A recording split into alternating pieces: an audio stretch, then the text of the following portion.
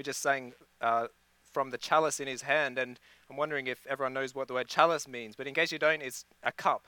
So the psalm is talking about a cup of which holds God's wrath. Let's now take our Bibles. I invite you to take your Bibles and to turn with me, first of all, to the psalm which we just sang from Psalm 75. We're going to read the entire psalm together. It's a psalm which gives us background to help us to understand the suffering of Christ. Psalm 75, to the chief musician set to Do Not Destroy, a psalm of Asaph, a song. We give thanks to you, O God, we give thanks. For your wondrous works declare that your name is near. When I choose the proper time, I will judge uprightly. The earth and all its inhabitants are dissolved. I set up its pillars firmly. I said to the boastful, Do not deal boastfully. And to the wicked, Do not lift up the horn. Do not lift up your horn on high. Do not speak with a stiff neck. For exaltation comes neither from the east, nor from the west, nor from the south, but God is the judge. He puts down one and exalts another. For in the hand of the Lord there is a cup, and the wine is red. It is fully mixed, and he pours it out. Surely its dregs shall all the wicked of the earth drain and drink down. But I will declare forever. I will sing praises to the God of Jacob. All the horns of the wicked I also will cut off, but the horns of the righteous shall be exalted. Let's now turn to the New Testament, to the book of Matthew. We'll first read Matthew chapter 20, verse 20 to 28.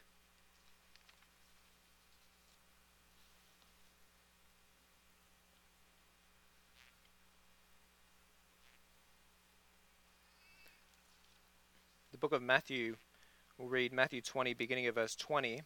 Then the mother of Zebedee's sons came to him with her sons, kneeling down and asking something from him. That's Jesus. And Jesus said to her, What do you wish? She said to him, Grant that these 2 sons of mine may sit, one at your right hand and the other on the left, in your kingdom. But Jesus said, You do not know what you ask. Are you able to drink the cup that I am about to drink, and be baptized with the baptism that I am baptized with? They said to him, We are able. So he said to them, You will indeed drink my cup, and be baptized with the baptism that I am baptized with, but to sit on my right hand and on my left is not mine to give, but it is for those whom it is prepared by my Father. And when the 10 heard it, they were greatly displeased with the 2 brothers.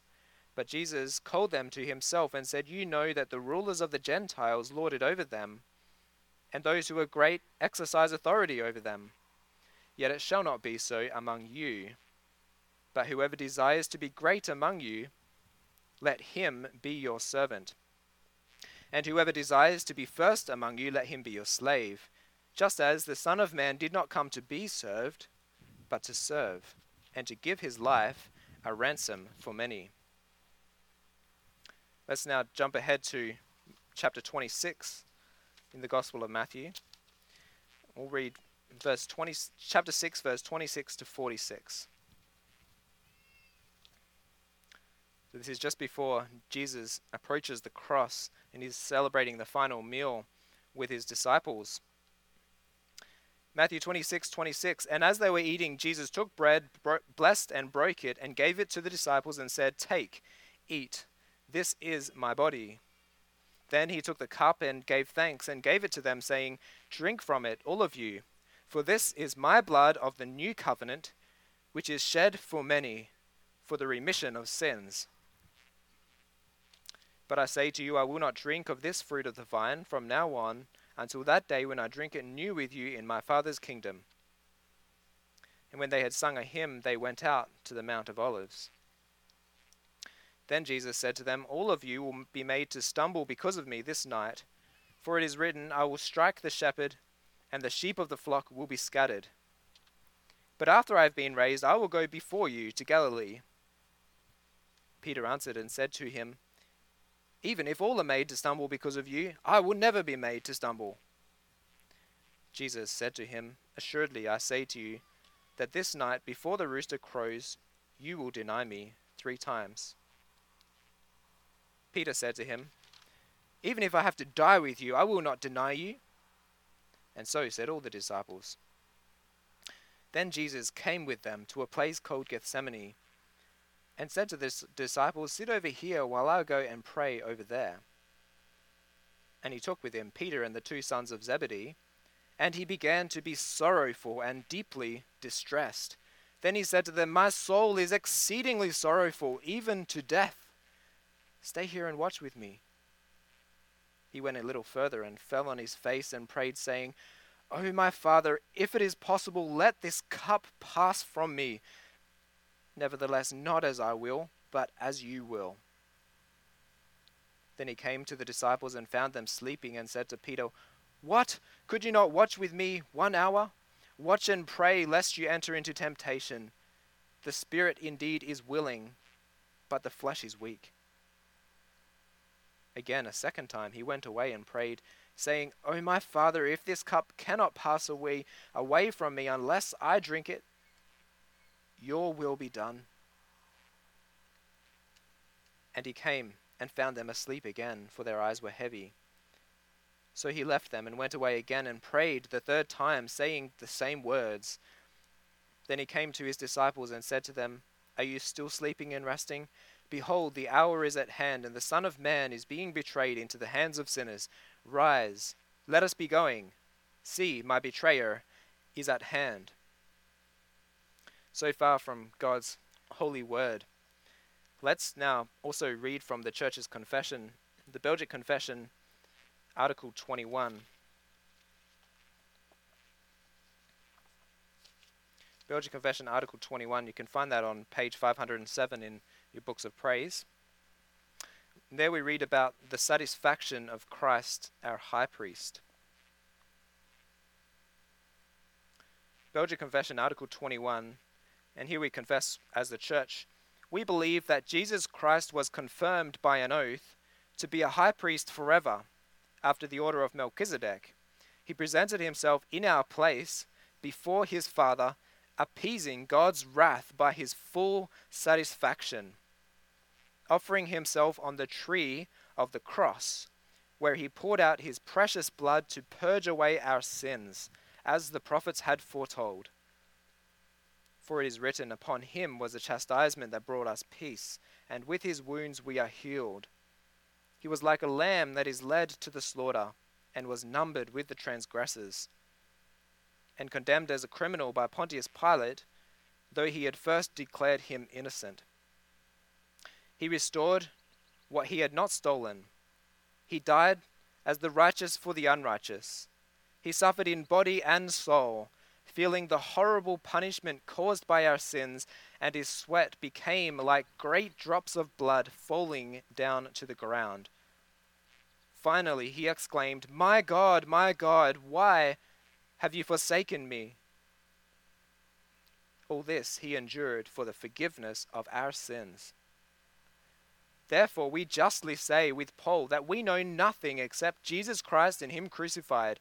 We count everything as loss because of the surpassing worth of knowing Christ Jesus our Lord. We find comfort in his wounds and have no need to seek or invent any other means of reconciliation with God than this only sacrifice, once offered, by which the believers are perfected for all times. This is also the reason why the angel of God called him Jesus, that is, Savior, for he would save his people from their sins. Well, this afternoon we're going to be looking at what we confess as the church in Lord's Day 15, so I invite you to turn there. Lord's Day 15 of the Heidelberg Catechism. You can find that on page 529 in your book of praise. Lord's Day 15, and there we find these words.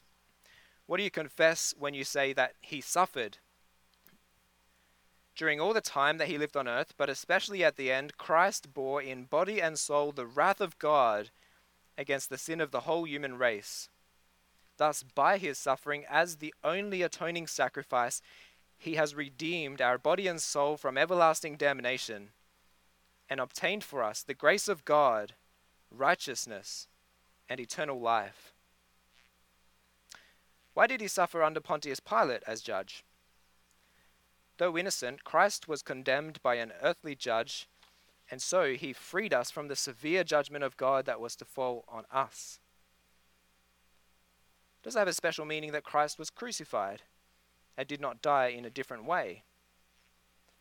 Yes, thereby I am assured that he took upon himself the curse which lay on me, for a crucified one was cursed by God.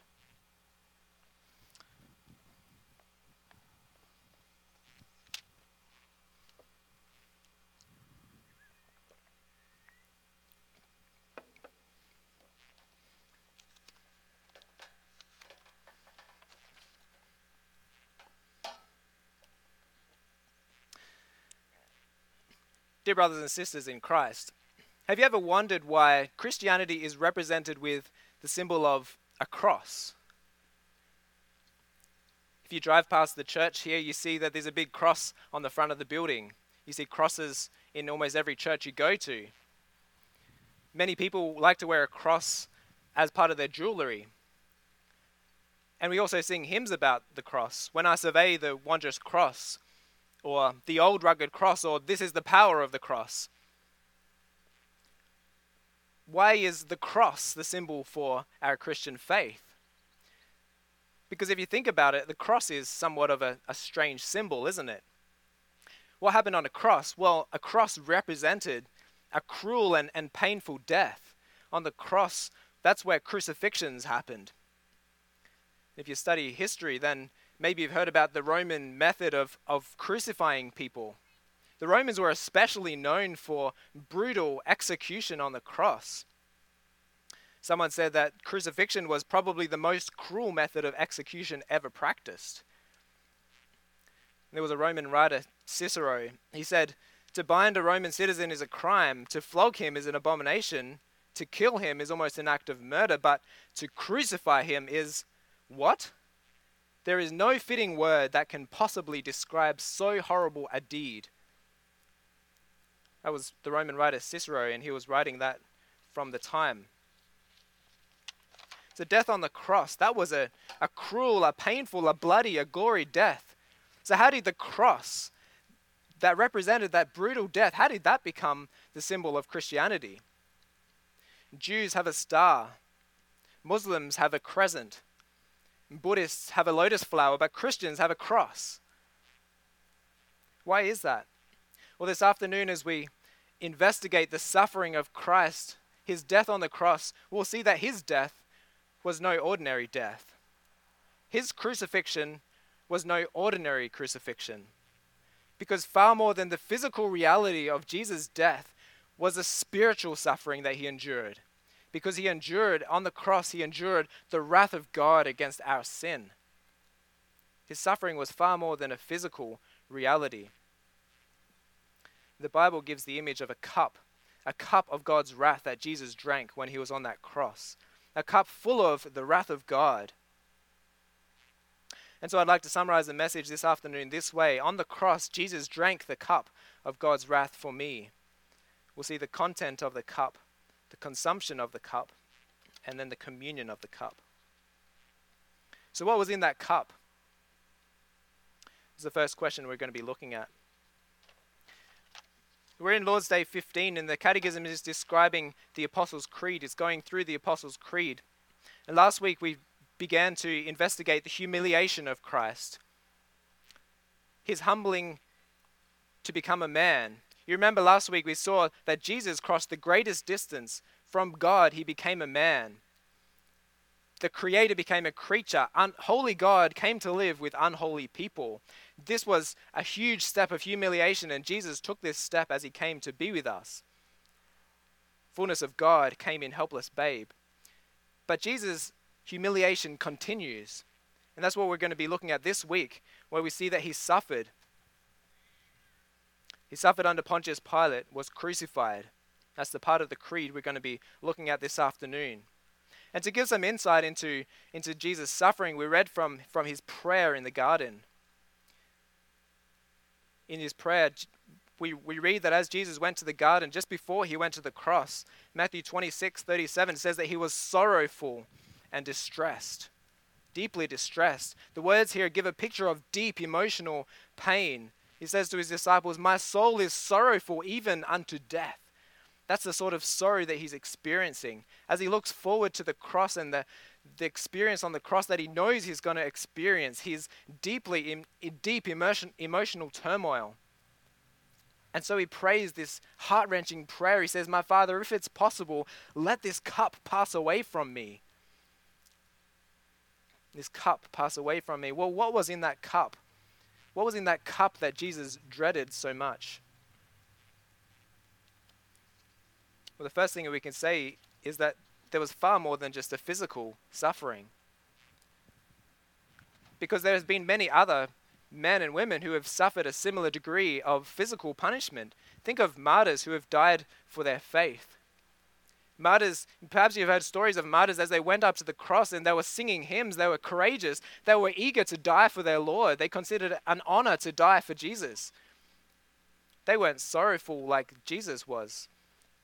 They weren't dreading the cup, but they looked forward to that day when they would be with Jesus. They were eager. We get a very different picture here of Jesus as he approaches his death than the martyrs.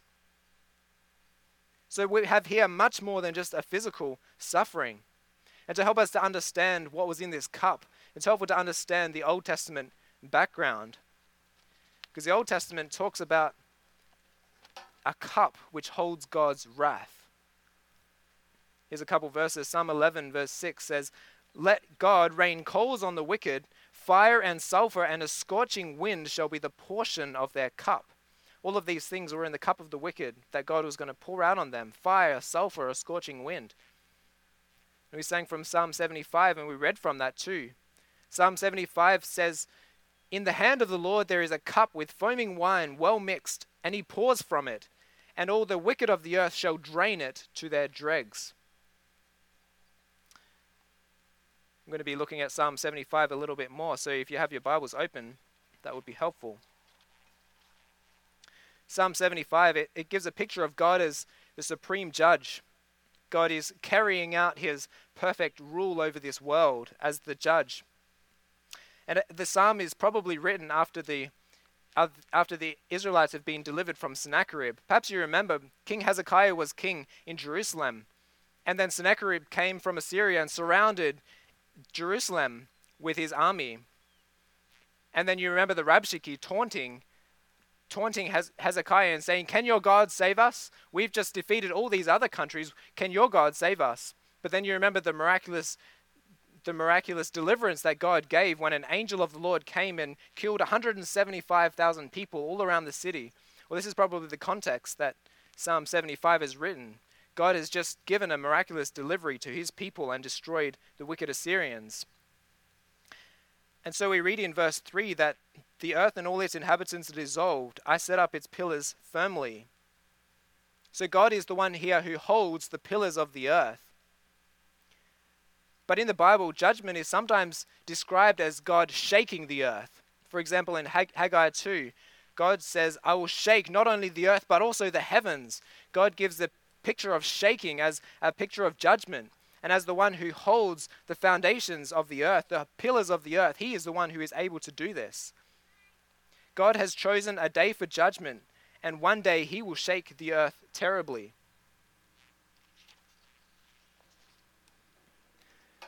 And further, this psalm also gives a warning to those who are in control. In verse 4 and 5 says to the boastful, "Do not deal boastfully, and to the wicked, do not lift up the horn. Do not lift up your horn on high.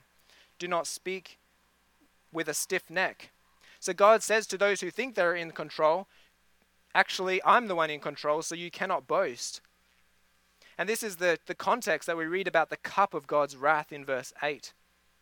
God, as the powerful judge, he is the one who is going to force the wicked to drink from this cup and to drain it to the dregs. His wrath is a terrible wrath. It cannot be escaped. This is the cup that Jesus was dreading in the garden. It's a terrifying cup of God's wrath, his judgment against the wicked. And that's why Jesus was sweating drops of blood in the garden. And that's why he prayed so fervently, Father, if it's possible, take this cup away from me. It shows, that prayer really shows how difficult it was and how much it filled Jesus with anguish as he considered the reality of the cross. Because this is what happened on the cross. That Jesus drank that cup. The cup that was full of God's wrath against the sin of all of the wicked. The cup, that terrifying cup that we read about from Psalm 75, Jesus drank that on the cross. And he drank it for the sin of the whole human race. Catechism says, on the cross, Christ bore in body and soul the wrath of God against the sin of the whole human race. Now, the Catechism says that it's the sin of the whole human world, and we also need to consider that it's also our sin, which Jesus drank in that cup. Because it's easy for us to blame other people. You can say it was the Jews, it was them, they crucified him. They're the ones who said crucify him. Well, it's true, it was the Jews. We could say it was Pilate, he was the one who gave him the sentence. It's true, it was Pilate too. Or we could say it was Judas, he was the one who betrayed him and sent him to the cross. Well, it was all of them, but brothers and sisters, we need to come to the cross and say that it was also me who did it. It was my sin of self-love, my sin of rejecting God's rule for my life, desiring my honor and fame more than God's, finding other gods to worship. It was my sin that compelled Jesus to die. It was my sin that was in that cup of God's wrath that he drank on the cross. Ashamed, I hear my mocking voice call out among the scoffers. It was my sin that held him there until it was accomplished. So what was in the cup?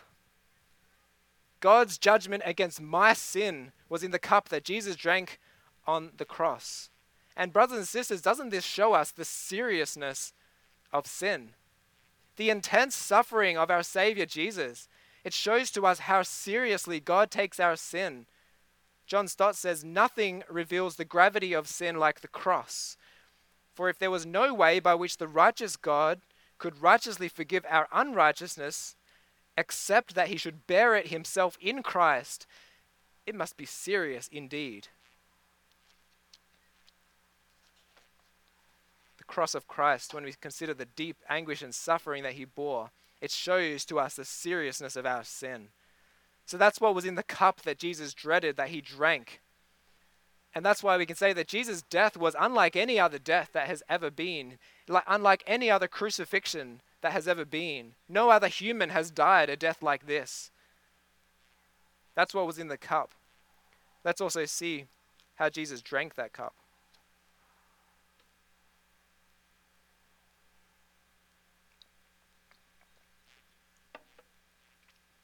Because despite that deep anguish that Jesus experienced in the garden, we also see a perfect submission to his Father's will. He said, not as I will, but your will be done. And we see this attitude of Jesus, his perfect submission, we see that throughout his entire life. And Catechism says that during all the time that he lived on earth, but especially at the end, during this whole period of his life, Jesus submitted perfectly to his Father's will. We get a little snapshot of this when he was 12 years old and when he was at the temple. Perhaps you remember that story. They'd gone to the temple on their annual pilgrimage, and then they went home, and their father and mother went 3 days' journey, and then they realized that Jesus was missing. And then they realized that he'd actually stayed behind at the temple. And when they found him again, remember what Jesus said to his parents. He said, I must be about my Father's business. So already as a boy, Jesus was concerned with his Father's business, with learning his Father's word and learning his Father's will. And as he read his Father's word, Jesus spent a lot of time studying the Old Testament. And so he read about his own path of suffering that he would experience. For example, when he read from Isaiah 53, he was reading about himself as one despised and rejected by man, a man of sorrows and acquainted with grief. When he read about the sacrifice of the goat in Leviticus 16 on the Day of Atonement, he knew that he was that goat who would one day be sacrificed for sin. When he read from Genesis 22 about the sacrifice of Abraham, sacrificing Isaac. When Abraham found the ram to be sacrificed instead of Isaac, he knew that he was the ram who would be sacrificed instead of Isaac, instead of Israel, instead of us. And when Jesus read from Psalm 22, when he read that cry, my God, why have you forsaken me?" He knew that this was the forsakenness, the abandonment that he would experience on the cross. Jesus studied the Old Testament and he learned about his own path of suffering, and yet he never shrank from the suffering. He never shrank from the cross. Knowing the suffering he would bear, he always pressed forward.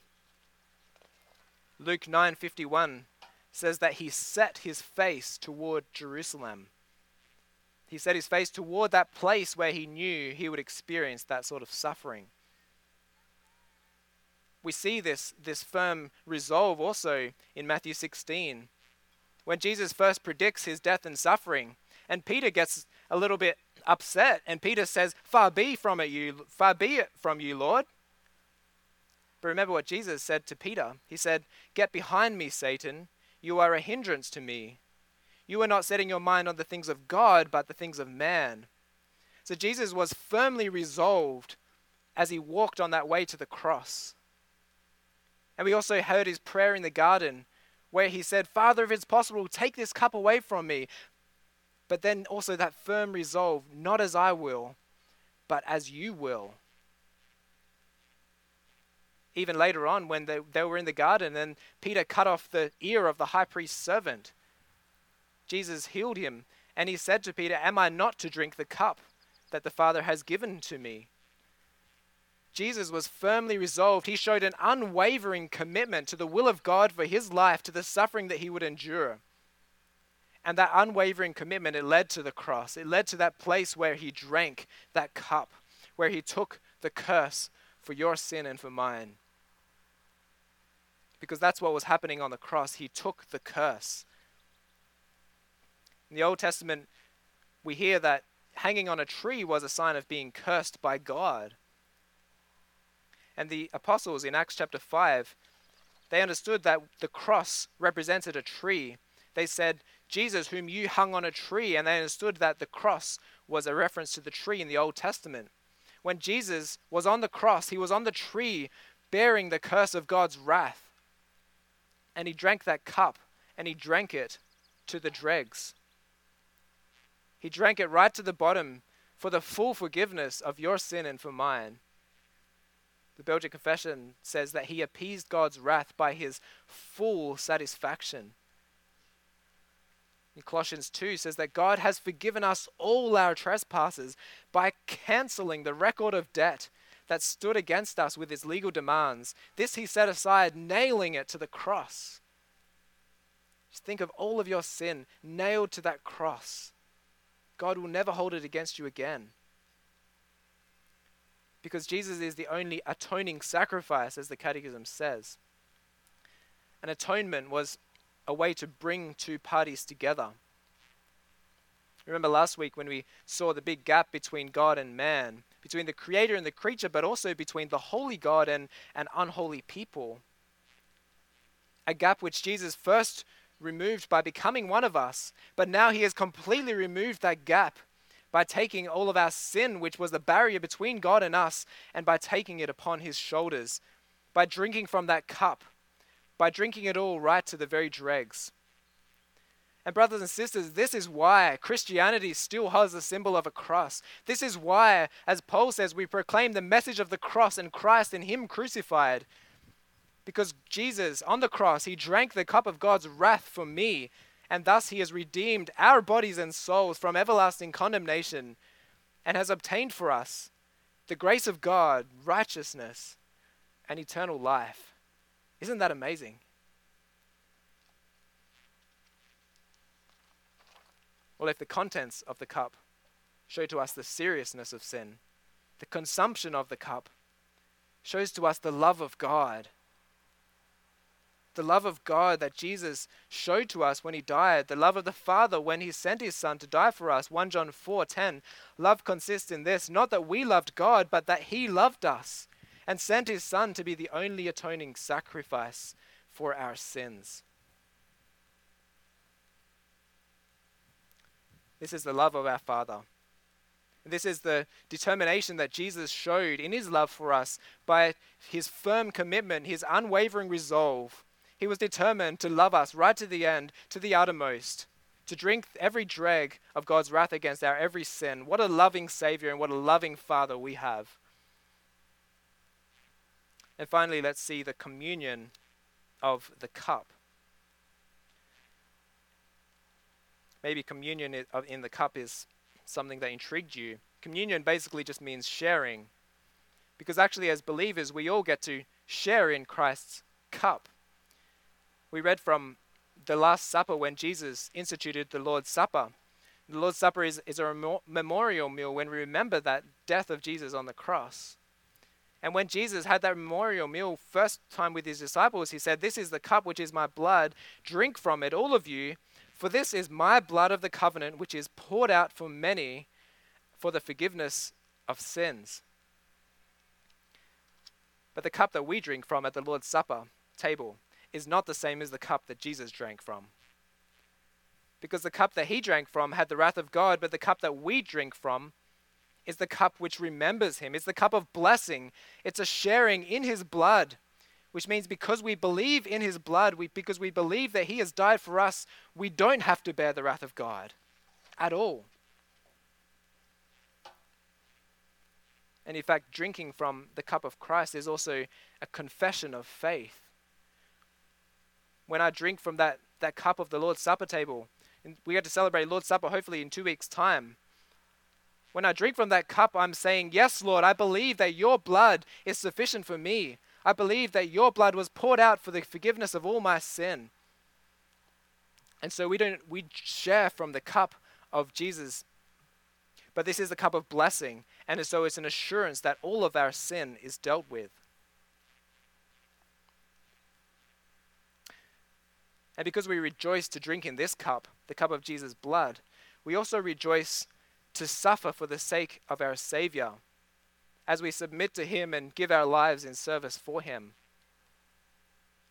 As Jesus said in Matthew 16:24, he said, "If anyone would come after me, let him deny himself and take up his cross and follow me." So Jesus is quite clear. He says, if you want to follow me, you can expect that you're going to suffer. The Christian life is not a life without suffering, but in fact we can expect it. This is what Jesus said to the apostles James and John when they asked for honor and glory in his kingdom. And James and John were actually the first to experience this suffering. When there was a persecution in the early church, James was one of the first martyr of the early Christian church in Acts 12 or 11. One of those. James experienced suffering for the sake of his Savior. And John also experienced suffering. Remember through the early chapters of Acts that we've been seeing that they've been persecuted, they've been beaten for their faith. And so when John addresses the churches in Revelation, he says, "I, John, a fellow sharer in the tribulation of Jesus Christ." James and John, they suffered for the sake of belonging to Christ. They drank from the cup of Jesus' suffering. And as Christians, we are also called to follow the footsteps of our Savior. 1 Peter 2 says, "To this you have been called, because Christ also suffered for you, leaving an example for you so that you might follow in his footsteps." So we can expect that we will suffer for the sake of Christ. But brothers and sisters, this is a suffering which doesn't bring us the wrath of God, the suffering that Jesus experienced, but this is a suffering in which we can rejoice to identify with our Savior. Because as we identify with him, we're drawn, as we suffer for his sake, we're drawn into deeper communion with him. And so we can drink from his cup, we can drink from the cup of blessing, and we can have the full assurance that he has forgiven all of our sins, that he has drank from that cup which we will never have to drink, the cup of the wrath of God. And we can have the full assurance that we stand before the Father, and we can look forward to that eternal life with him. Brothers and sisters, 2,000 years ago, on a hill outside Jerusalem, a man was hung on a Roman cross. And for all of us here this afternoon, there are only two responses possible to that death. Either the cross is a stumbling block to you, or it is your salvation. Either the cross represents God's impotence to intervene into world history, or it represents the greatest intervention in world history. Either the cross shows Jesus to be a failure, no more than a good man who died, or it shows him to be the greatest victor. The cross can only be one of these two things for you: a stumbling block or salvation. Which is it to you? Amen.